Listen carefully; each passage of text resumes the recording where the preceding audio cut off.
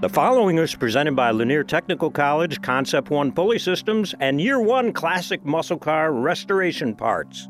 Hit it!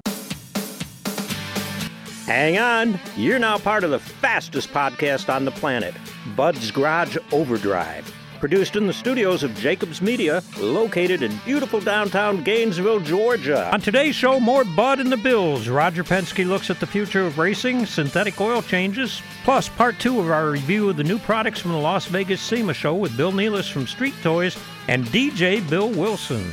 All that and a whole bunch more informative automotive buffoonery right now. Let's kick it into overdrive. Welcome in, folks. This is Bud Hughes, resident car nut. Bill Nealis from Street Toys. He was our guest and guest host last week, and he is definitely a car nut. And that puts us at Bill squared because we still have Bill Wilson in there behind the window producing everything for us. Bill, how you doing today? I'm doing great. Where would I go? Yeah, where would you go? I don't know. And have this much fun. Right. With your clothes on. Okay. Topics of the week. Current events. Last week we were talking about Teslas, we were talking about things you can do, can't do, cars that'll drive themselves, and Tesla recalling all their cars for the self-driving deal, and now Ford has taken a hard left, all of a sudden.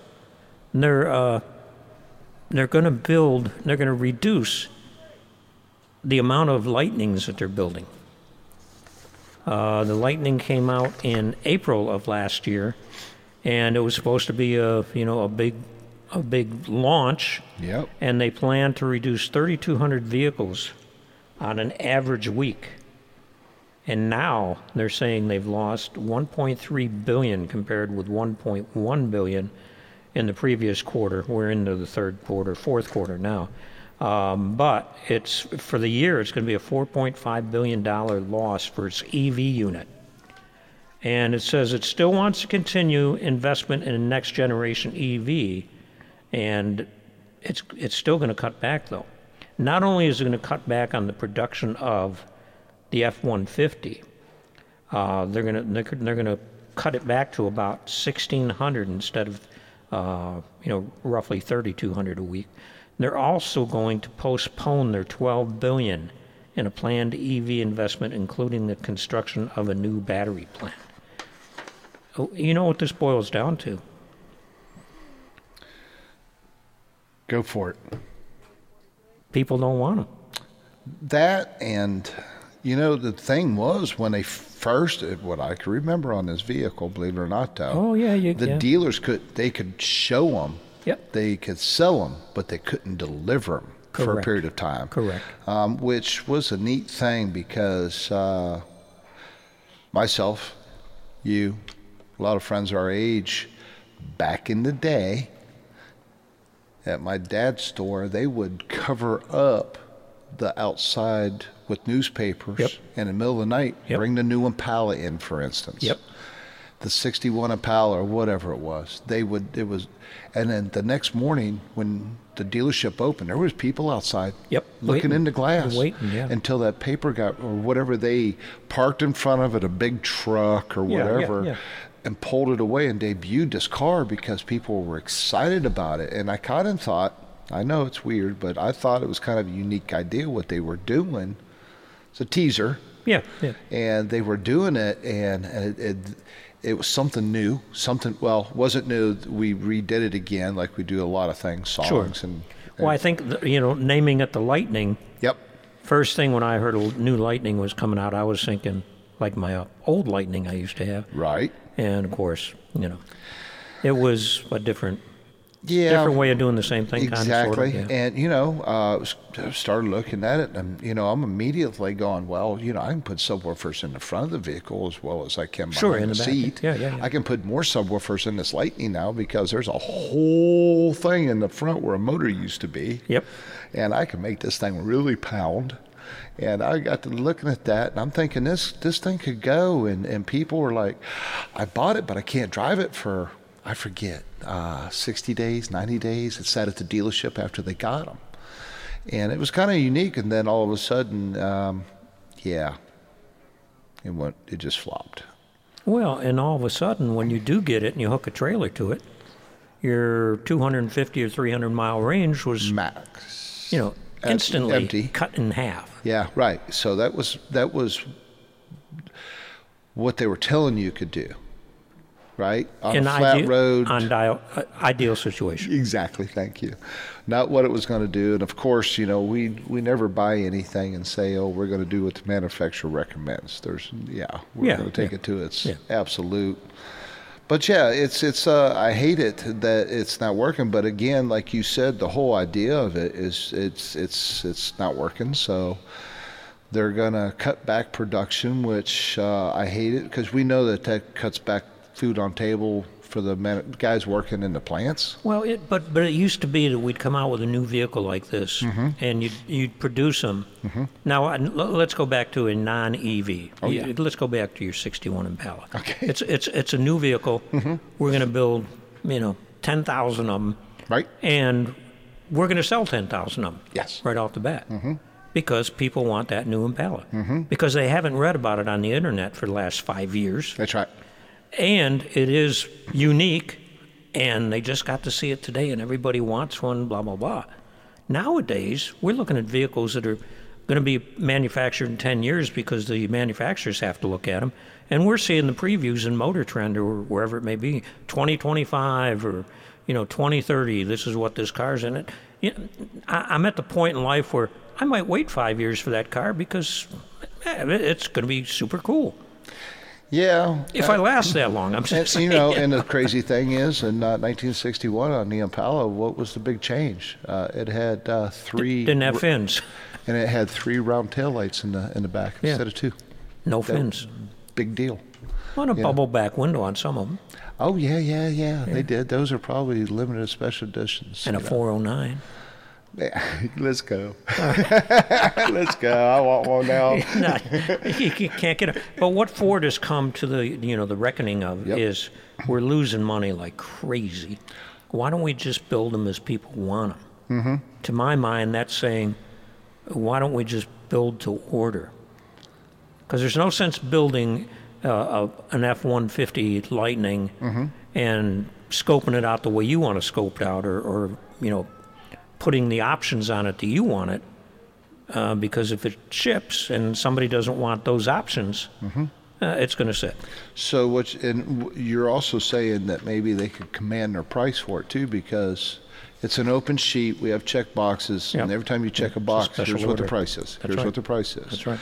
And I could see that. Because right now, if you jumped on one that was $100,000 when it came out, you're going to be lucky to get half of that. Right now. And I'm not talking it could be an F-150, it could be a Dodge, could be a Chevrolet, whatever. But it's interesting to me because Motor Trend magazine, in the same week that this came out, unveiled the Blazer EV as the 2024 car of the year. You're right. Well, how are they going to sell any more Blazer EVs than they are F-150s? And Chevrolet doesn't make hybrids. Ford is going back to taking care of the hybrid business because they know they can sell them, and they're not as cheap as the gas version of, say, like an Escape. Right. But they're already geared up to build them. They've been building them since 2006 in the example of an Escape. Exactly. And they already know what they're doing with them, and they've got a proven vehicle that they can go out and sell, and there's no range anxiety. And then when if we finally get the infrastructure for EVs, that's a win-win for them. Exactly. And Toyota does a lot of hybrids. Yeah. They've done the same thing. Toyota has taken, when they took the president of Toyota, Mr. Toyoda, and stepped him down a notch because he came out against total EVs, and their stock took a hit because of it, stockholders. Now that whole situation has changed, and they realize they can build 90 hybrids to every one EV. Exactly. Footprint-wise. Yep, and at one point in time, same guy says, I know we just designed and built a diesel motor for our trucks. Yeah. But the price of diesel went up like 10 cents that week. Yeah. Scrapped the project. Right. So they don't have a diesel motor. We're here in the United States, and I own a diesel, but it has a purpose. Yes. I also have a little tiny truck because it has a purpose. Correct. And you bought them because you wanted to. Well, I wanted to, and they have their purposes in my life. So long story short, I'm thinking that maybe they missed a little bit of the boat market because they don't have, say, a diesel one. They don't have. I do a lot of fleet management stuff and Sure. and buildups, and 90% of those vehicles are diesels because they run, they sit idling, they get on the road, they're less maintenance, but overseas, we were talking about this earlier about your weed eater being electric. Yeah. Overseas, weed eaters are diesel. You go to Italy or somewhere like that. And you buy a Mack weed eater? They're diesel. They run Really? off of yeah. They don't have a lot of gas. You go over there and there's not a lot of gas cars. They could be a 3-cylinder diesel. Sure. Yeah. Over there running, and it's unique that that I don't know how much they're going to change coming fast in the future, if they're going to go straight from diesel to electric, or it's amazing that you go to people and we're talking and seeing this. I can't believe the guy's lawnmower's running off of a diesel, but there's new side-by-sides running off diesel now. I'm waiting on the new side-by-sides to become electric, but you're going to get stranded in the woods on the trail. So not if you do what the train locomotives do. Okay. That's the ultimate hybrid. Yeah. You've got a diesel engine running electric motors. Yep. And folks don't even think about that being a hybrid because you couldn't put the thing on steel rails Right. and make it function properly with a diesel engine in it because of the herky-jerkiness of it. You couldn't get the train moving. Right. That's why General Motors started with the electric diesel way back in the 30s or 40s. So I really think that hybrid, and you were around when this happened. You and I were building carburetors when we were kids, all right? Then they introduced this magic thing called fuel injection. Well, Corvette had it and Volkswagen had it, but that was different. This was going to be mass-produced. And you opened the hood of the car and you had a throttle body sitting there. Well, Right. that looked like they took all the old carburetor castings that they had left over Right. and stuck a shower head over it and sprayed fuel in it. Exactly. And that's basically what they did. Yep. And then we got to port injection and sequential and non-sequential and all the different fuel injection we got now. And what did it do? It did away with pollution controls that were ridiculous that we had on the cars in the 60s and Yes. early 70s. Yes. I worked in a Ford/Chrysler dealership, and we eventually went to 2 buildings, but we were doing it all in one building at the time. But you'd be working on a Ford LTD, Okay. and it would have a variable Venturi carburetor in it. And then it would be built in a certain month. And the next month you'd have another LTD, same car, same options, same everything in it, and it's got some other widget on it to try to control the stuff coming out of the tailpipe. Yep. Once we went to fuel injection, all that weirdness went away because we could, control what was going in, and that helped control what was coming out. Well, we're I think the getting same thing's going computers, on too. here. Yeah. We're putting computers in cars too. Yep, You yep. needed a computer to run that. It wasn't manual. It wasn't gravity. Yep. So the car was getting smarter, supposedly. Yeah, but the drivers haven't. Well, yeah, and the engineers, were they staying up? I mean, so when you were starting to see the fuel injection on cars coming out, the Stingray, you said, right? How many Well, years? 57. How many years Yeah. prior to that was That was some mechanical. engineer somewhere Oh, yeah. staying up all night, throwing darts at the wall, trying to figure out how to make this thing work? Yeah. Engineers, a lot of times in my world, I always think that the engineer that, I'm going to say Ford, that, or Chevy or Dodge or whatever, that the engineer that works there doesn't drive that vehicle. So say he's an engineer for Toyota. He drives a BMW, right? Could be. Because of status. Yeah. But it's like, go drive what you're working on and see what the problem is. And because I realize you're in a room, you're in a controlled environment, and then you send somebody out to go drive it around. Well, they're going to just drive it. Right, yeah. They're not going to load it down. You say the thing can only haul 4,000 pounds, for instance. I'm just throwing a word out there. But of course I'm putting 6,000 pounds in it. Is it going to bottom out on the road going down? I mean, it's kind of, not every vehicle's designed the way it should have been and come out correctly to the point that, but I liked, that the carburetors though, but, fuel injection, now you can put cleaners in them to clean them. Yep. And they go back to close to original, being productive. Where carburetors, especially Quadrajets and Rochesters, there were so many times your car would start running rough, and you're like, why is it doing it?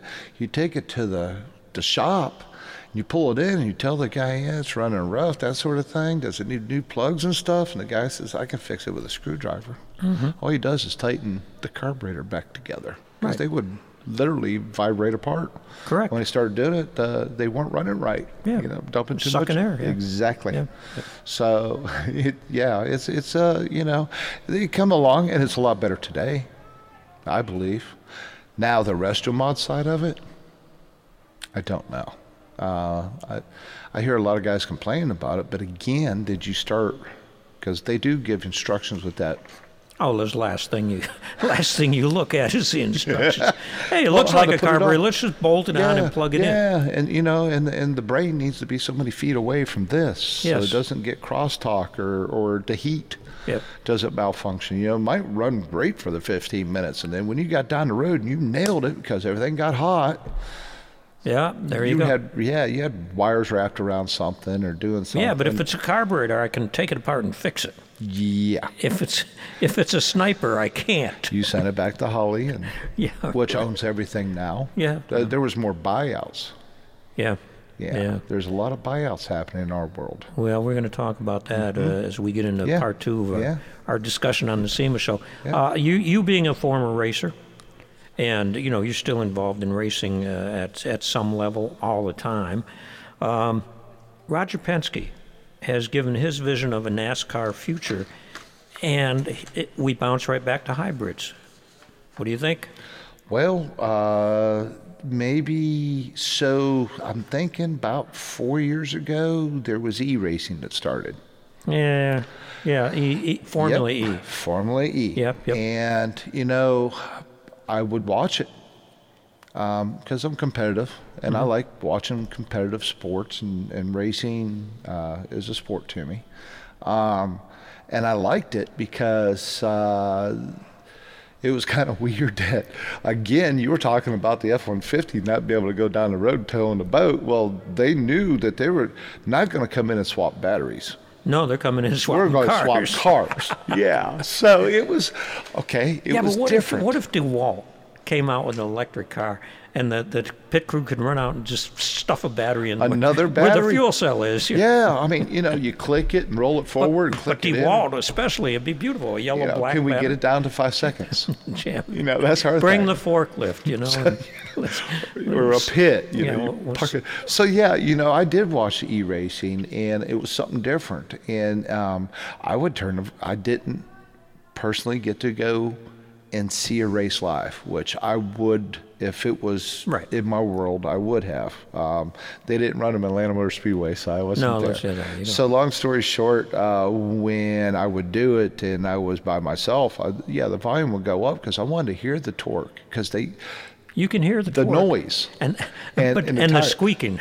Yes, it had its own sound. Oh yes. Again, it didn't sound like a NASCAR. It didn't sound like an Indy car, but it was its own world. And I'm thinking to myself back then, is how hard is this going to take off?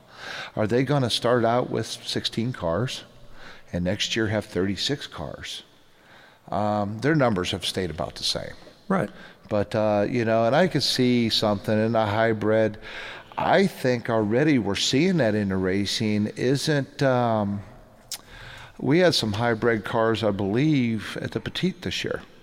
Yeah, and Roger Penske's talking about the IndyCar series that he owns, which recently announced 2.2 liter twin turbocharged V6 with hybrid technology. Well, here's where you use the V6 to take you down the straight. You lift off the throttle, and the hybrid pulls you through the turn, and you're back on the throttle again. And when you hit the brakes, is it charging the batteries? Probably. Maybe. I would think so. Yeah. I would think instead of you taking the pedal to its max to bring you to a stop or create heat, all of a sudden you're letting the electric motor do some of the braking for you, which takes care of some weight transfer. Because the minute you nail those brakes, you bring all the weight to the front of the car. If you can do that linearly, is that the right word? In a linear matter, where you're jumping off the throttle and it's gradually, braking itself. You're not transferring that weight around. There's a lot of possibilities, but when you read a little deeper into the article, then he sees a hybrid sedan series being possible. Okay. Well, that's what he says. You Yeah. know. Well, hey, the guy's had visions before. Yeah. And you're going to have to come out with something, because what wins on Sunday still to some extent sells on Monday. Yes, sir. And Denny Hamlin, jumped into the fray on that. He says we still have to have some.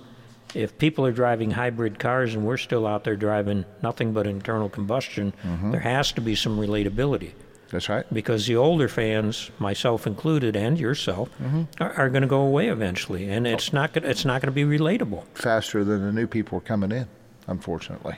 Well, yeah, because we were talking to Brandon Hutchinson from Atlanta Motor Speedway, and even Ed Clark. We've got them both coming up on the podcast. They said, the event's got to be an event now. Yep. It can't be just a race. That's not enough. Well, Humphrey did that years ago. Oh, no. It's an event with a race in it, yeah. I mean, he had people jumping bikes and landing in cannons and all sorts of stuff before his races. They just didn't have any halftime breaks. I applied for a job as a human cannonball one time. And how'd that work out for you? Not well. They said they wanted somebody of different caliber. Oh. So they hired him, but then they fired him. There you go. Thank you, Bill. It was a one-day show. Oh, that was good. But Penske also points to Toyota, and we talked about this last week, as a matter of fact, as a leader in hydrogen car. They already have one hydrogen. A French team had a hydrogen car at the 24 Hours of Le Mans, and Mr. Toyota races a hydrogen internal combustion car almost every weekend. Didn't know that. Yeah. Okay. Just for kicks, that's his thing. Yeah. Goes to local races for it. And I think we're going to see it. I think we're going to see a little bit of everything. And it's interesting with Roger Penske owning a big truck rental company. He's going to be involved with what comes along with the big truck stuff. And I think what you're going to see is hydrogen fuel cells in these big trucks. And, hydrogen's got 3 times the capacity of gasoline energy involved in a equal amount. And, I think hydrogen is going to be something like gasoline is now to some extent. And it's just as safe? Yeah. I mean, as long as you can control it, it's safe. So, it's again, like you say, if we don't do something new, it doesn't matter. I mean, I don't want to watch the Bears every week. You watch somebody else once in a while, even though you're a Bears fan. Bills fan. Well, you're a Bills fan. I'm a Bills fan. And that's hard on your system. It just is. Trying to watch the Bills every week. I'm just saying, but that's, you do something, they have different venues to go to, so yeah, you got to change it up to get people's interest back up, because we get bored easy. Oh, don't we? I'm good at the drag races. 3.5 seconds, I can pay attention. For a second. Yeah, at a NASCAR race. We go walk and we talk and we go talk, get something to eat and find a different view to come back. And well, as long as we're talking that, What do you think they should do about the length of NASCAR races? I know that the length of the race is governed to some extent by the manufacturers that are advertising on television. Right. And I can't watch a race on television. I just cannot. I can go out in the garage, put it on PRN or one of those. Oh, I love doing that. But I cannot stand the commercials. I realize you got to have the commercials to pay for the racing, but I can't sit still for 3 hours of anything. No. There are times, and a lot of times, unless I'm at a live event, that record button comes on. Yep. And I watch it at my convenience, and I fast forward through that. Yeah. So I don't have to watch the same commercial, 30 times during a race. And it's the time of the race is time of the race. Attention. How long can you keep somebody on one thing today? It's like, back in the day, you would sit down and watch Sunday afternoon football, for instance. Yeah. Or you sat down to watch the race. That's what you planned on doing it after you cut the grass. Or you got back from church. Yeah, right. And you cut the grass and you start watching the race. And then as people are like, oh, the races are too long. And then they started having segments where they stacked the field back up. Yep. And which to be honest with you, I love racing. The teams learn to work that. Well, that too, but do you really want to watch 12 cars on a lead lap? Yeah. No, I want to see them running together door to door. They don't have to have a caution. I work on cars. I know what the money's like. People go to races to see wrecks. I go to see good racing. Sure. And if them stacking them up, say 4 times, I call them stacking up, restarts. Restarts, yeah. 4 times mandatory that day to put on a better show, because it's a show, right? It is, yeah. It keeps people more tuned in type thing, I would say, because, you could sit there and the TV's one thing too, because they do stuff that's neat, but you were bringing it back to again broadcast. It's like you and I right now. Yeah, broadcast. We're painting a picture for your listeners. That's right. And the better picture we can paint, we're going to have a better listener, right? So, and they do a great job doing that. There's a lot of times back in the day, the TV was on, but we also had that radio. That's right. Because the radio was keeping me informed of what I wanted to do that day, but I had other things. I could have been painting a chair. I could have been staining something outside. I had the radio on, and I was listening to Kawicki and Earnhardt go at it or whatever back in the day. Yeah. And they do it today, and I still do it a lot. I mean, I talked earlier in the last podcast about SiriusXM radio. Yep. One of the things on how it got sold was we had a NASCAR channel. Yeah. And you can listen to it because if, say, a truck driver, I'm on vacation, the kids are sleeping, I'm going to go travel, I would have to start dialing and finding, and I'm missing half the race. Yeah. And but with that happening at the house, I could go do things. Obviously, if you want to listen to it while you're cutting the grass, you put your headphones on. Sure. But the periods of the race, no, they don't need to go on for 5 hours. We got other things to do in our life today. We're busier than what we were. Well, 15, and 5 hours ago. is television broadcast. Yeah. The race is still, for the most part, the races, consume about 3 hours. Telling us to crank the motors, let's go. Yeah. God bless America, and let's go. Yeah.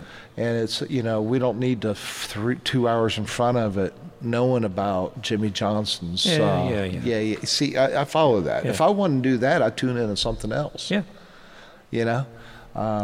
The rest of the story. But yeah, it's and same way with football. I was listening to somebody the other day that they said they were going to get up because there was a football game starting at like 9 o'clock in the morning.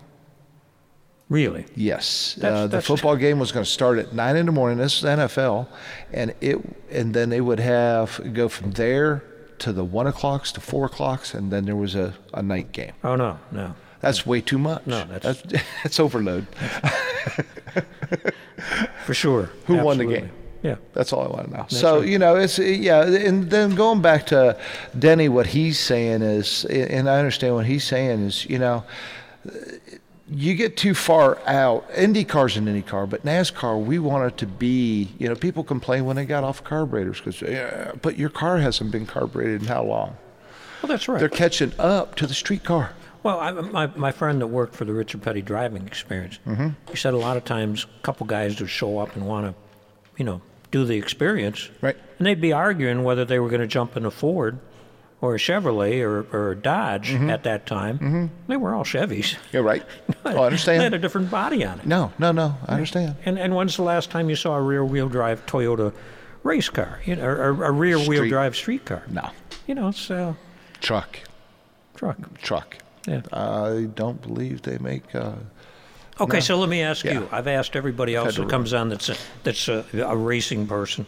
Why not run them all three series at the same time? They do it at Petit Le Mans. They do, and we enjoy that. And And guess who owns IMSA? Powell. Yeah. So it's a thing, and you would think that, but. And you can't deny it, but that going back to you throw it out. I could if you didn't say they do it at the Petit Le Mans, I could have gave you 12 different reasons why we don't do it. But the crazy thing is, with me knowing it's the same tire from the truck to the Cup. Yep. They have different names on the outside. Yep. I've been there and got tires from a truck team that didn't make the race to go on the Xfinity, and we go over to NASCAR, and they would scan it to say it went out of their name to our car, and we would have to go back to the trailer and get a rag with some mineral spirits and wipe it so it didn't have Wrangler on it on our Xfinity car. Yeah. Okay, so it again, and they're doing one-day shows though, which is nice. Yes. I mean, that has, it used to be you would go Thursday and come home Sunday night late. Yep. They're doing one-day shows, or the trucks, and they're breaking it up too, because the trucks might run with ARCA somewhere at a different venue. Sure. And Xfinity and the Cup's over here, or maybe you might have the trucks and the Cup here. Well, logistics is the drivers and the teams. Well, and and to be honest with you, if they ran them all on the same day, you wouldn't get all your hot dog and Coke money. Oh, that's You true. can only sell so many hot dogs and Cokes in one day versus if we ran trucks yesterday and Xfinity today and Cup tomorrow. We got three different. Maybe we don't have the same person coming through the gate. And a lot of times that don't happen because maybe somebody had Friday off and could wash the trucks in Xfinity but had to leave to do something with the family. Yeah, sure. Or work in their life on Sunday. So they didn't even stay for the Cup race. Yeah. Or vice versa. You got your day trippers. Yep. I got Saturday I can go, or Sunday. So I get to go Sunday. So if they ran them all, like us with the Petite, it happens once a year for us. Yeah, and it's a weekend. We know we're staying at the track. Exactly. And it's planned Yeah. a year in advance. Yeah. And people do this as a fan for NASCAR. It's like people tell me, I didn't know when it was. I'm like, it's the same time it was last year. That's right. I hear people. Not this year. I would love to go to the 2024, everything's going to be Oh, it is? different as far It as is. Atlanta Motor Speedway. Well, SEMA's going to not be on Halloween next year. Okay. So they're splitting it up a week. Oh, really? Yeah. So long story short. And I'm bad well, it's always about, been yeah, that way. But I'm bad about going to a NASCAR race because Of the date. of the date, and I want to catch up with my guys. Yep. I know my guys that work on teams are going Yep. to be at that racetrack. I can't go all over the country and catch up with them. I'll phone them once in a while That's or right. whatever. But I can go see my guys, get credentials. I can get credentials so I can be in the garages and stuff. I can go see my guys, watch the beginning of the race, Yep. hop in the car, Yep. put on PRN. And be home And before dark so you don't have to be look home at the before bright dark, lights. yeah. I understand, brother. Yeah. Been there, done that with you. Yes. when and we could yes. get your truck started. That was a different story. That's a whole different story. It's all about batteries. We're And we're talking about batteries, right? That's so funny. And that we are going to be talking about batteries, yeah. But before we get to that, let's talk about synthetic oil. You sell Joe Gibbs oil in your store. Driven. It is now branded as Driven. Driven, But I'm yes, sorry. it is Joe Gibbs. Yes, Lake yes. Speed and Junior and Joe started. Have you ever that. been to Lake Speed's YouTube channel? Not. Called Oil Geek. Yes. Yeah. And, Interesting stuff. yeah, and he's over with a who's the ring people he works for now? Not True. I'll think of it in a minute. But he actually moved on to doing some work with people that make piston rings. Okay. His daughter has a place that's Gapless rings? Now we'll have to look it up. Yeah, I I'll don't think know. of it. Yeah. Give me a second. You'd think I'd have it my forehead stamped in. We'll just call him and say, hey, where are you at? Yeah. So that's somebody you should have on your podcast. Yeah. Yes. He's come to the school when I was teaching. Yes, I know that. He I was, remember. He would come in and do his spiel and have his little slideshow. Yep. And I've done that with him at a couple of different facilities. Mm-hmm. Yours at the school was one, and down in Atlanta and some other places, to the point that if I could get some copies of his slide at one point, I thought, because I was selling so much and trying to get the awareness out there on the product, that I could almost do the seminars. Yeah, word for word. That's how many times I was with him. And you know, that was the reason I used that stuff. It was kind of, you know, so I tried to build my motors back late 80s, okay? Mm-hmm. And a little bit before that. And I wasn't a motor man, okay? Not like, the problem was I was getting outran by people, and I'm like, man. And I said, who built your motor? And they tell me. Well, it was somebody who builds motor. That's all this guy does. He's got one thing he does, and that's it. Yeah. You know, I'm trying to, you know. You're trying to build the car, build every the engine. dude, yeah. You know, and still cellular cell phones that we didn't have towers in that town. Yeah, right. At the time. So I was doing that and decided, you know, I got to go find an engine builder.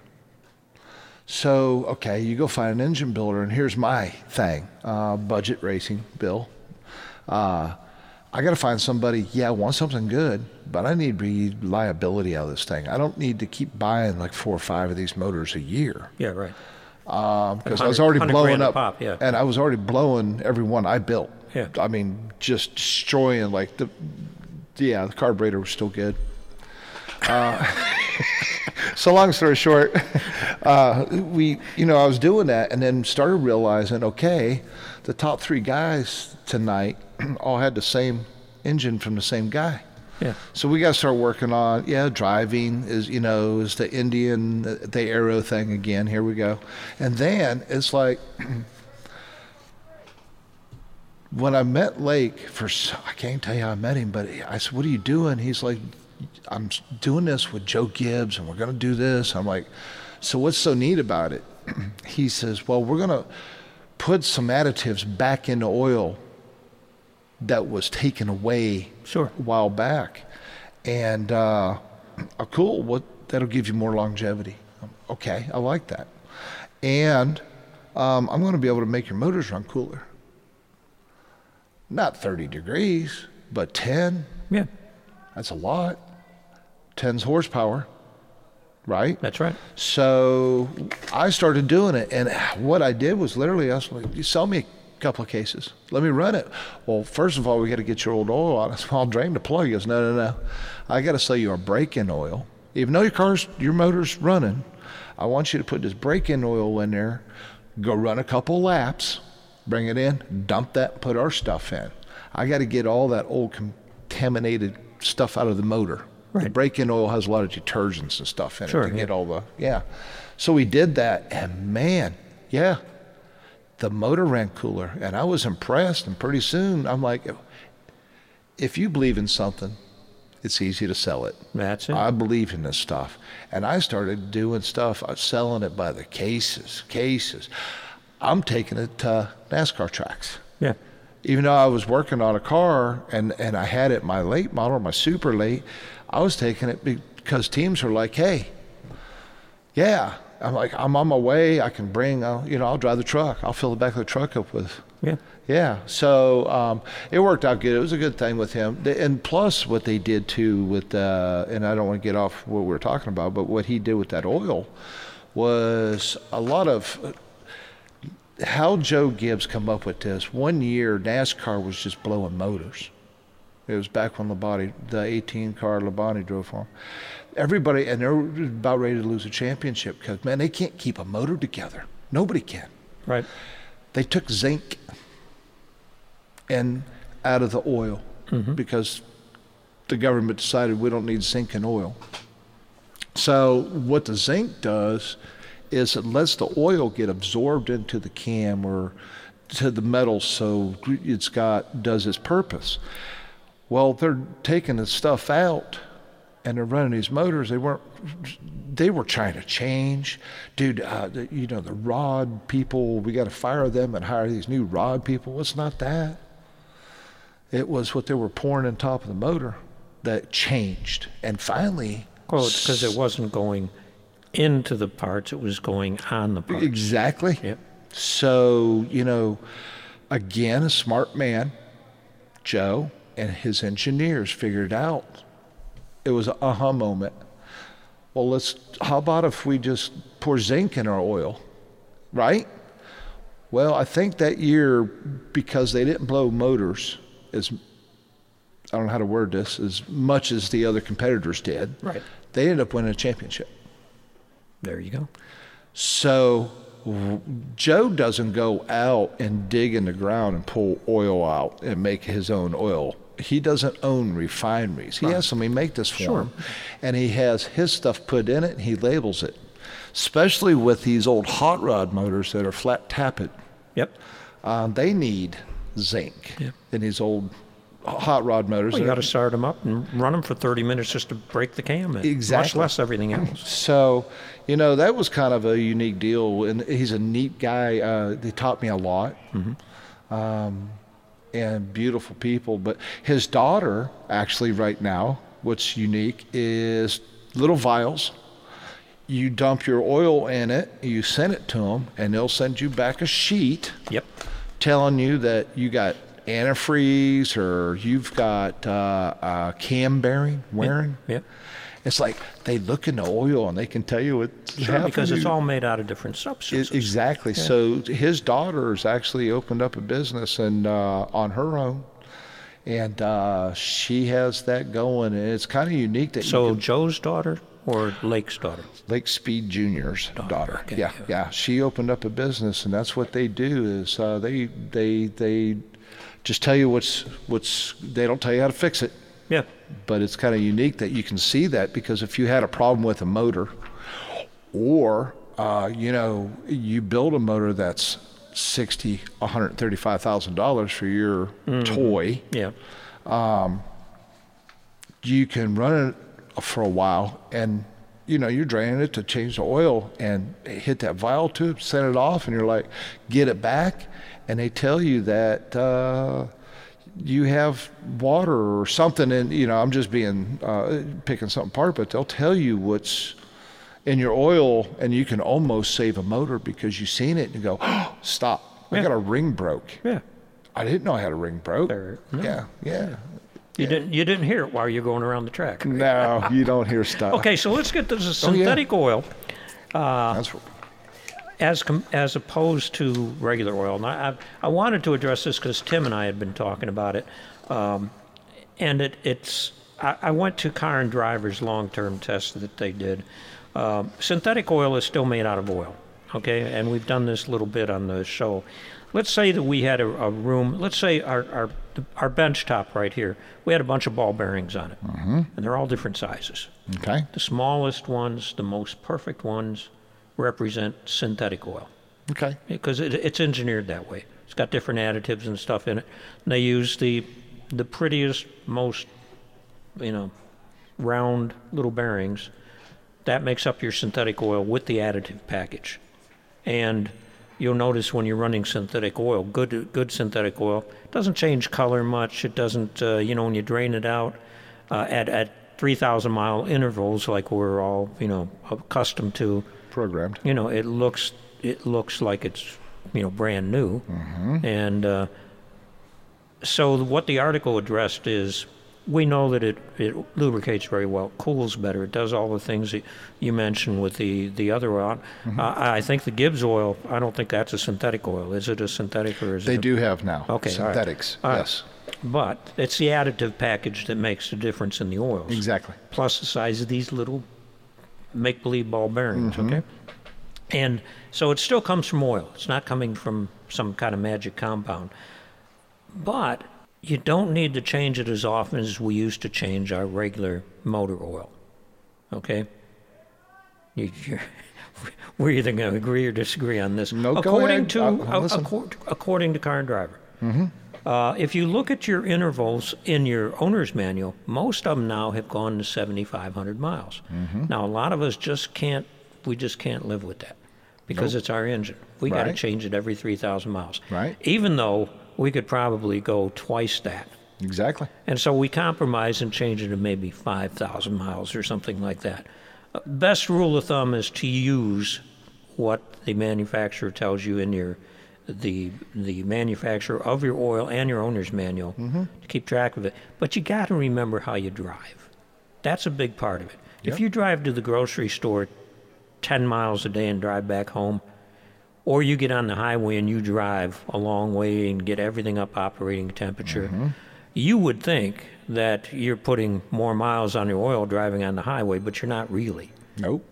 It's worse to be that Around town. occasional car that's driven around town, never really gets up to operating temperature. Yeah, the gauge may come up to operating temperature, but we're talking about the metals and everything that goes on inside the engine. You're getting moisture out of the air all the time because your engine is an air compressor. You're bringing in whatever humidity is out there is getting in your engine. Consequently, moisture is getting in there. If you don't get the engine warmed up, that moisture never evaporates. So it's always in there. So you talk about getting your oil tested and you have water in it. You may not have water because of a mechanical problem. Exactly. It could be because Driving habits. driving habits. Exactly. So if you got to take into how you drive and where you live, dusty or cold or whatever, Exactly. and factor all of that in. There is no one answer for, which is better. Depends on who's in the cubicle writing the article. So here's my thing. Okay. You say conventional oil, we drive it in our vehicle for 3,000 miles. When we drop the plug, it comes out looking like coal. It's black. Yeah, right, yeah. Just a different But when we characteristic. pulled it in, it looked clean. Yeah. It looked the same color as that synthetic you poured in. Now, when you drop the plug for the synthetic, it's not as dirty. Is there less detergents in there, or is it? It's a different additive package. Yep, but is it not cleaning the inside of the piston ring? The cylinders, are they not getting clean? Because oil will do that. Where's the darkness coming from? Yeah. Okay, I'm not going to assign you homework. I didn't last week, so I'm not this week. That's going to be Tim's homework when he There gets you back. go. That's what he gets for going on vacation. It's got detergents in it. I know conventional has detergents in it. Yeah. Synthetic, why doesn't it come out dirty? And another thing is, too, and I know we're talking synthetic and transmissions. The oils and the lubricants for automatic transmissions have changed over the years drastically. Yep. And so has the transmissions. Used to be you could pull a dipstick and see if your transmission was low on fluid or not. Today, they're sealed. Yep. So we go 150,000 miles on a transmission, but we change the oil in our motor. Transmissions get hot too. Yeah, but there's no combustion byproducts. There's pressure not inside. Right. They do have ball bearings though that move around, Oh, yeah. or they used to. Ball bearings, needle bearings, roller bearings. I couldn't tell. A combination of all of those. No, I couldn't. How many I've chased around on the floor. At least you knew where they went once you found them. Yeah, but there was never as many. You always lost one more than you needed to put back in. That's not my world. That's my U-joint story. When you drop that U-joint cap. Oh, joy. Yeah. You just get a new one. Just get a new one, bud. And don't put in a floor like I got in my garage because you can't. tell where anything fell. It's gorgeous stuff. It is gorgeous, yes. Yeah, But I crawl around on the floor a lot looking for stuff. Okay, last week we were talking about Concept One on the podcast, and you bring up precision and having things right in the oils, and people like NASCAR people, everything's precision's got to be made right, it's got to fit right, and if you're building a street vehicle or a race vehicle or anything that needs a pulley system, Concept One is the place to go. They're here and coming. They're a family-owned business, and they know beyond how to program a CNC machine. They've got CAD drawings of LS engines on their computers. They know how to configure things, and they also know what kind of pressure you need for your power steering, what you need for an alternator. Any question that you have about a component that's driven with a belt on the front of your engine, you can call them, ask them what system they've got. The last car I built, I was at the radiator shop and I was telling them what I was building it for. I was getting the radiator redone. Mm-hmm. All right, and it's a '73 Mustang. Had a real radiator in the back then, correct, a big one. And I had the fan shroud, which was still intact. And I'm talking to the guy that owns the radiator shop here in town. And he said, you're not going to run electric fans on that, are you? I said, well, I figured I would. You're building one of these. That's what everybody else does, right? That's what everybody else does. He says, I can prove to you that if you've got the stock fan, it's not a clutch fan. Mm-hmm. If you've got the stock fan, you've got the shroud, and you got the right radiator in the car, it'll run cooler with your mechanical radiator. Yep. Or your mechanical fan. Mm-hmm. So I called the guys at Year One. I said, look, the shop's telling me this and this and this. Because when he explained it to me, the fan is much bigger. It utilizes the whole shroud. When you start putting two fans on, mm-hmm. you're covering up a lot of the shroud area, not as much air is moving. So they designed my pulley for the fan to fit the mechanical spacer block by making a small change in what they were machining. Exactly. And it worked out perfect. So why do you think everybody went from, besides getting hurt, Kenny Schrader lost a finger because of the fan. Yeah. Besides that, why do you think everybody went from a mechanical fan to electric? I think clutch fans had something to do with it. Mm-hmm. I think the weight of the fans, hanging on the front of the engine, mm-hmm. horsepower to some extent. You don't need a fan necessarily when you're going 70 miles an hour. Nope. And so you had that option to turn it off, mm-hmm. or have it thermostatically operated. Yep. But again, if you're running fans, you might have to change the alternator. And bring it back up. So, and then going back to a fan. And one more thing, I had a big block Oldsmobile that if we'd go cruising in it to Gatlinburg or someplace, sitting in traffic, you had the heat and everything else on trying to circulate water, because an electric fan can run at a constant speed, a higher speed than your mechanical fan that's sitting there having to idle with the engine. Right. That's another reason for an electric fan. So that was just for the radiator side of it. Oh, yeah. But, and again, back in the day, we used to put underdrive pulleys. Yeah. And your guys could probably come up with a design for the underdrive pulleys. Oh, they can. I bet. They can. Yes, yeah. Yeah, they can do the stuff for the superchargers, too. Yeah. And the big belts. Yeah. So check them out at Concept One or C1.com. There you go. All right, time to get into part 2 of the SEMA show, Mr. Bill. All right. So tell us what else was going on. Well, there's second levels. Oh, there's more than one level there. All right, so we went through the sound enhancement stuff. Yep. Went through some of the other products that they did last week. How about you guys do suspension mods? We do, and then they're coming out with new pieces, and then as the vehicles come out, I'm going to use, say, Tundra. They come out with a complete new design. Correct. Well, you have your Pro Comps, your Ready Lifts, your Fabtechs of your life in that industry. Again, behind the 8 ball. Mm-hmm. I mean, they're just so slow coming to the market with something that they could ship. It's real simple. Right. Then you find these guys that, like C1. We don't care about everybody else. We're just going after the brand new Tundra. And we're going to make a lift that works, and the geometry is going to be right. We're going to be able to do this angle for Not trying to be everything to all people. Yep. Yep. But we have the product available. Mm-hmm. And so been doing this for a couple of days. I started asking questions. They have answers. That's what I don't want to hear somebody, well, let me get you somebody. Well, I should have been talking to him to begin with. Yeah, right. Right? Let me get my little notebook out that tells me what I'm supposed well, to that say. or, at least the guy was, you went over my head. You're asking me questions. Well, this is the only thing you do. You work for them. I want to know how much my dry shift angles are going to change when I put a 4-inch lift on this truck. Mm-hmm. Am I blowing your knuckles out or that sort of thing?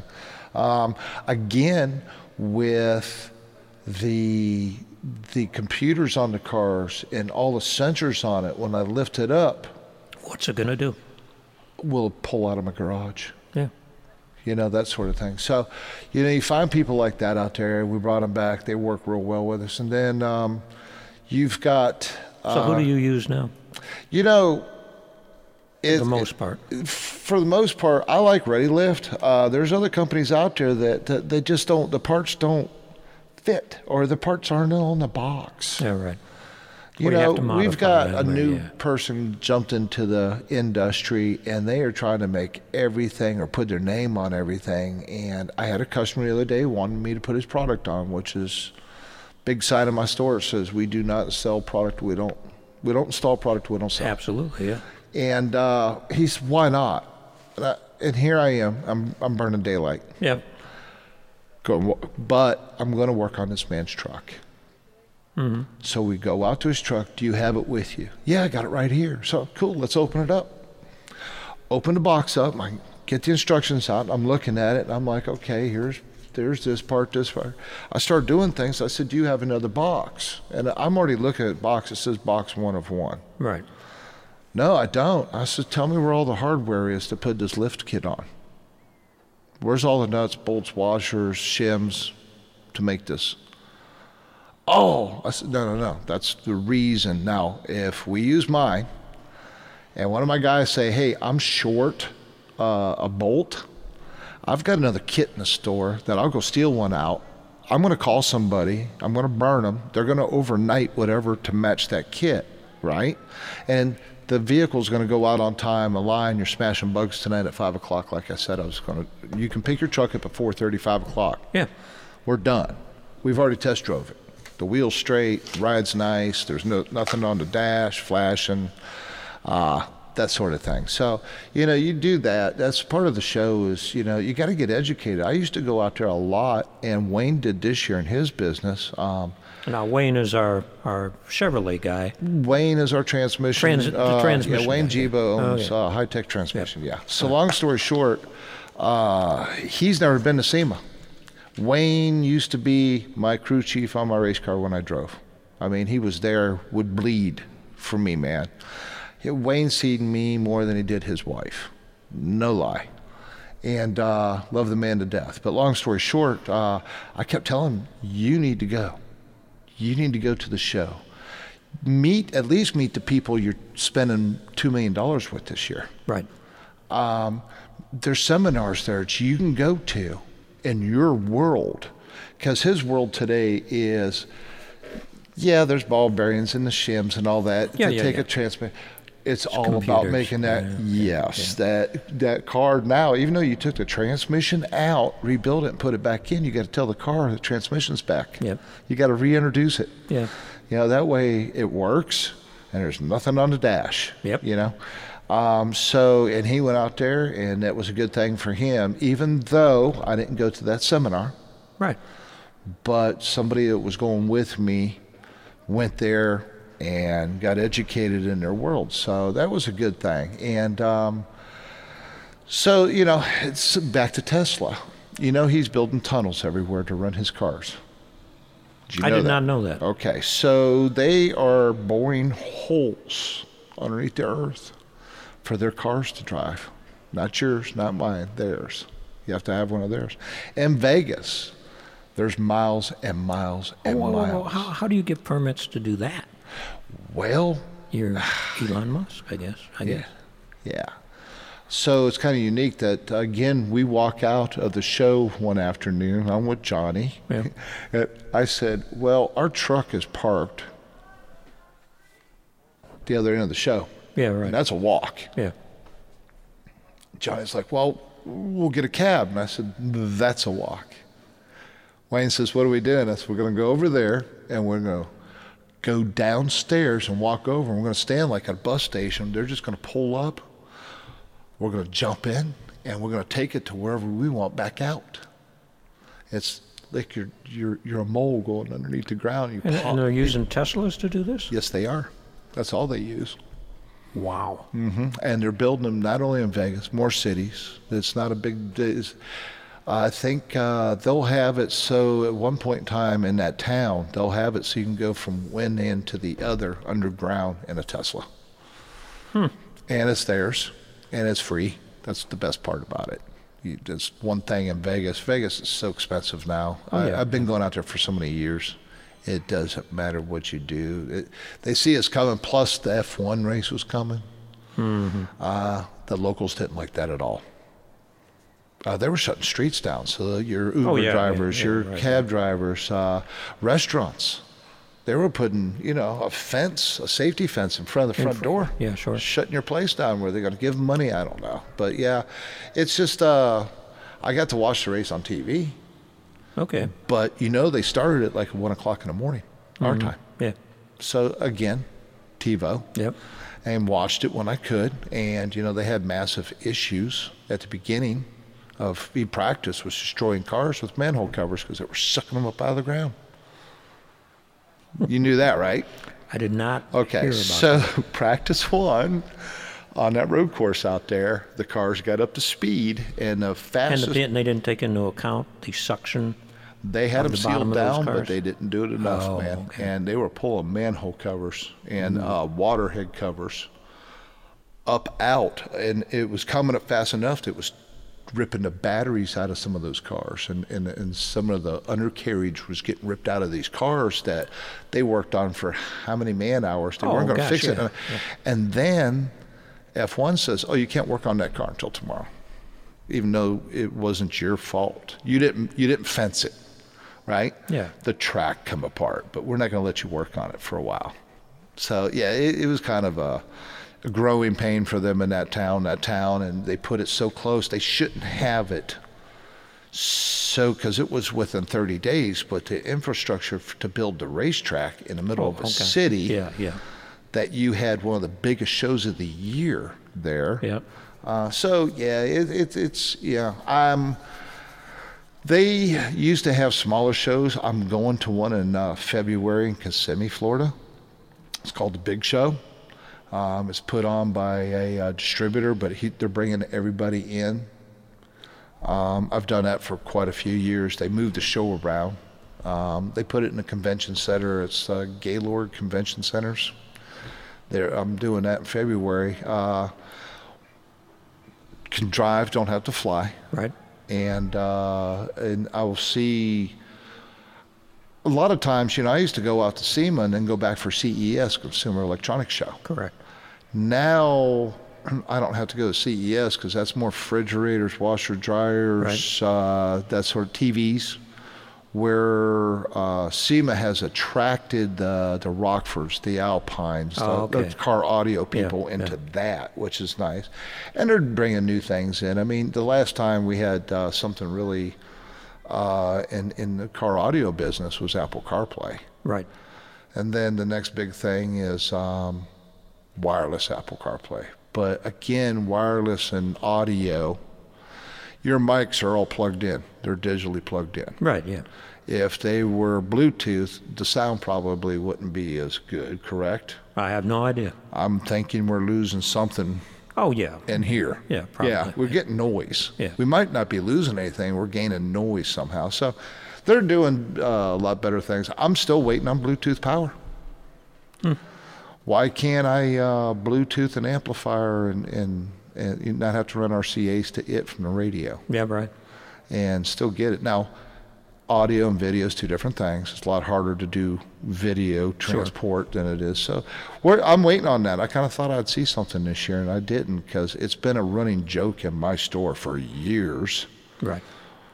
Once Bluetooth come out on, for us driving, Bluetooth, radio, car out, so we can speak, I'm like, whoa, I want Bluetooth for everything now. Yeah, I want right, yeah. Bluetooth. Yeah, So we'll see. It'll come. We talk about it. They'll hear us. They'll go with it, and then they'll become the billionaires, and we're fine with what we do. So, but yeah, the show, it was a big show. Attendance. One of the biggest thing I've seen about that show is normally about the second or third day you can't get a T-shirt, can't buy one. Mm-hmm. I think attendance was down this year to the point when I got back, because they knew we were there, they started sending me emails wanting to know if we needed any shirts, jackets, hoodies. Ah. So they had leftovers.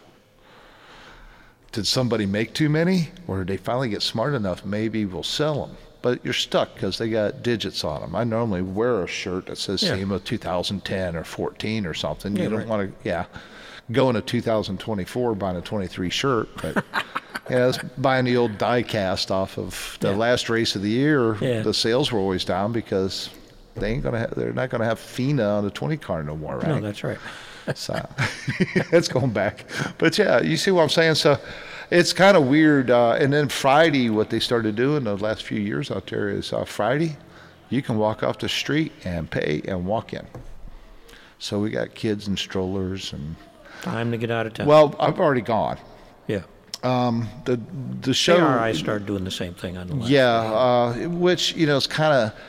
I get it. We both have a friend that has a restaurant here in town that come out Friday to do the SEMA show because he could get in. I told him like 6 months in advance, if you want to come Tuesday, I'll get you something. Yeah. Yeah.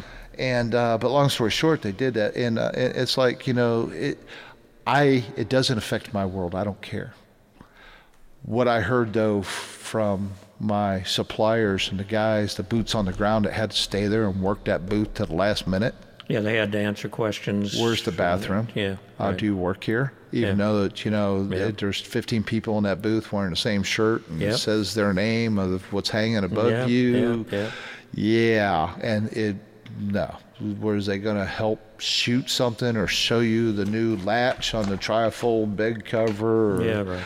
Yeah, let's set the kid up in the razor so we can turn the music up and let him feel it for a minute. And the razor don't smell like it did before. Yeah. So it is different, so it's the education part of it is becoming more of a car show. When I started going out there, all your builders are showing up with their cars and TV people and all that. Yeah, and that put a depressed thing on too. And as well as I do that, man, somebody watches one of their shows and they build that car in 30 minutes. Yeah. Right. And then they come in my shop and I tell them it takes this long just to put a speaker in the door. And why can't you do it while I'm waiting? Well, you can wait. It's still going to take the same amount of time. Yeah. It's like that. And it's good for them to promote. And then you get to see it because you see them and they're not on TV, and you get to talk to them. And we might be standing somewhere and there's thousands of people around us and we're not talking about a car. Yep. You talk to Chip Foose, for instance, or somebody like that. Me and Antron Brown will talk about anything but drag racing, and we can talk for an hour and a half. Yeah. And have a good time because it's almost, I went out there and what I did when I was in Vegas one afternoon. I was at the show, did my stuff. I exited stage left and went and shot 100 rounds. Sure. And, but I did that. I want to do that while I was out there anyhow, but that ain't the story. It's the seminars are great for people. Sometimes, though, the thing is, like, it was new to one individual and that area is new, so that it's all new. But if I was to go to a seminar in my world, it'd probably been a rerun. In other words, they're showing the same thing as they did 2 years ago or did something. I go to seminars to learn how to. In my world, I do a lot of car dealer work. right? And sure, I can do the job, and I know my price is right. So how do I get, and I don't want to use get in the door, but show that car dealership how to do this accessory so it could help them sell more cars. Sure. Yeah. You know, It's not the actual function of putting it in. Right. It's why you got to have it. That's right. Or Why your customer needs it. this car here that you dealer's sell doesn't come with leather Yep. for this kind more. You don't have to upsell them to this, and maybe they can't get bought on that car, Right. but they still get the seat heaters put in it. Yeah. And so, you know, it's things like that, how to do it and get it going and Make them care. yeah, because, you know, my world, I'm working on Audis to Volkswagens. I'm just not working on a Nissan. My tools only have to fit a Nissan, right? Oh, yeah, right. My tools have to fit everything. Yeah. And everybody's different. So it's fun being in our industry. It changes. That's the crazy. Since I've been sitting here, I bet something new, something changed, something special with the CAN bus in my world. Yeah. You know, and we're putting more cameras and we're putting more sensors and we're doing things. And whatever I do to a vehicle, you know, I know what's going on in my store today, and by 5 o'clock it'll get cleared out. You know, the crazy thing is with my name and how I come up with that, you would think that I restore cars. I don't. Right. Street toys. You think, oh, I'm a restoration guy. Now, I sell to a lot of restoration guys because we have a lot of good guys here in North Georgia Oh, yeah. that I'll put up against any other state Yeah. that does restoration, and I sell a lot of product to them. Sure. Or we might handle that car at one point of the time in restoration. You know, they might be doing everything, and I'll put electronics in it before the carpet gets laid in or the Sure. door panels get put back on. And I've worked with these interior guys for how many, 2 generations now. Yeah. I'm working with their sons now that's running the business. Yeah. And it's fun but I still want that 61 Impala. I want it in the morning and I want it gone that night. I see some of these shops, man, they walk past cars. I'm like, that car's been there for how long? Oh, yeah. That'd drive me nuts at night. Why is that car still sitting there? Now we do, sometimes I call it D-horse. We'll go get a dealer will bring me a vehicle the night before. Sure. That way at 8:30 in the morning we'll work on it, not 9. Sure. Yeah. And they'll pick it up, or they'll drop it off, and maybe they don't have drivers to come until the next day. That's fine. My job's done. Yeah. The invoice laying on dash. We're ready to go. Yeah. We're going to the next phase. That's right. I don't know. I've built race cars from the ground up, and there's some nights I can't sleep because I know I could have done that one more thing to get that far farther. Yeah. You've been there before. Yeah. You know, Jan goes to bed and you're like, Yeah, right. can I sneak out without the puppy knowing? I Yeah. can go out to the garage and I can be out there for a couple hours. The phone's not ringing. Yep. Yeah, I can remember what the tape measure said 5 minutes ago because somebody's not walking in and asked me if I want a glass of sweet tea. And sweetness, That's all but good. don't get me wrong, but you understand. I understand. I used to do when I was driving and build my own cars, there's a lot of times where I would leave the store, go home, get James, get him out of school, maybe go home, eat supper, hang out for a while. At 2:30, 3 o'clock in the morning, I'm going back to shop. I turn the lights on, lock the door behind me, turn some tunes on, and I would start doing like bump steering or front end or start doing this because I wasn't getting interrupted. Yeah. I always told people, if we get slow, all I got to do is walk next door and touch my race car, and the phone's going to start weak, and the front door's going to open. Right? So it's all good. You're going to come back again and keep us updated on the new stuff and the Bluetooth We have stuff to. and all We that. have to. Okay. We got to, and the exhaust on the EV cars. Yeah. We'll have to get you hooked up on that and get your listeners energized on that because it's not. We buy stuff and we got to accessorize it. I don't care if it's your shoes, you got to change your shoelaces. Yep. If it's different things, that's why Henry Ford always wanted all black cars. Mm-hmm. Yeah, so we're different and we're going to keep. That's good. It will change. Life will keep going on. We're going to adapt. make the best of it, and we're going to go forward. I mean, every time we do something, I haven't seen us go backwards. I mean, in our industry, the cars didn't go back to square wheels. No. We're in Gainesville, Georgia. Mm-hmm. Now you're all over the South with dealerships and stuff like that. How can people reach out to you and find out what you do, what products you carry, and glean a little knowledge? There you go. So we're in beautiful downtown Gainesville, Georgia, over on Hilton Drive. You can catch us on the web at streettoys.com, or call us at the store at, and that's an easy number, it's 770-536-TOYS. So we've been there January, it'll be 31 years, and we're going to continue to dig in. We love what we do, and we take care of, we make people happy.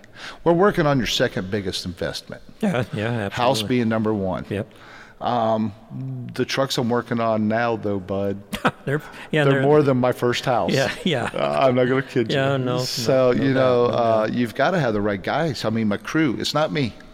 When I first started, I was in the back of a pickup truck going mobile to the dealerships and loving it. Yep. Rain, hot, parking lot, didn't care. I loved it. As time went on and age happens, I slowed down a little bit. I feel that, and everybody else does when you get older. Oh, yeah. But it's your crew.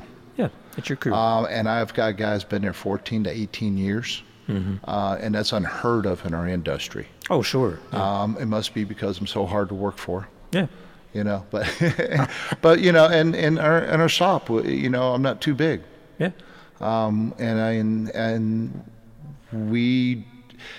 I've got customers wanting to know why we don't restore cars or do body work or paint. That's for those guys. Why. Yeah, that's for those guys. Yeah, That's right. So, that's right. But I appreciate you having me in Bud's Garage. Hey, man, it's always a good time to have you around, and we look forward to more of it. So we're still healthy and young. Yeah, there we are. Yes, sir. Well, folks, we're gonna drift into some thank yous here. We want to thank Bill Nealis from Street Toys. DJ Bill, you still with us? I am. You are. Tell us why we call you DJ Bill. Thank you, Bud. Well, I host and generate the trivia games for the entire family, bar or pub trivia.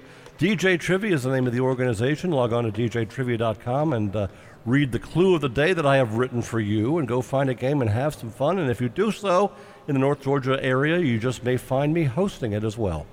And he does a spectacular job. Thank you, sir. All right, we want to thank Jacobs Media for the studio. We want to thank you folks for listening. And Year One helps us. We're talking about building cars. Year One helps Bud out a lot in Bud's Garage. And, I couldn't do it without him. If you got a classic muscle car you're trying to restore, reach out to Year One. And they've got not a catalog, but they have got a section of parts for your particular car, be it a Camaro, Firebird. Just see the whole list of cars they have. I would encourage you to get onto their website and get their emails every week. And they have special deals all the time. And, check them out at year1.com. Anybody else, Bill? I can't think of a one. Can't think of a one. We'll be back with Tim, I think, next week. Oh, yeah, him. I'll be good. Remember him? Yeah, vaguely. All right. Remember to keep between the ditches, shiny side up. We'll see you next week right here on Bud's Garage, or Bud's Garage Overdrive, I should say. Bud's Garage is our terrestrial radio show that you can pick up on AM 550 and FM 102.9, or on the same podcast platform that you're listening to us on right now. Thanks for listening, and we'll see you next week.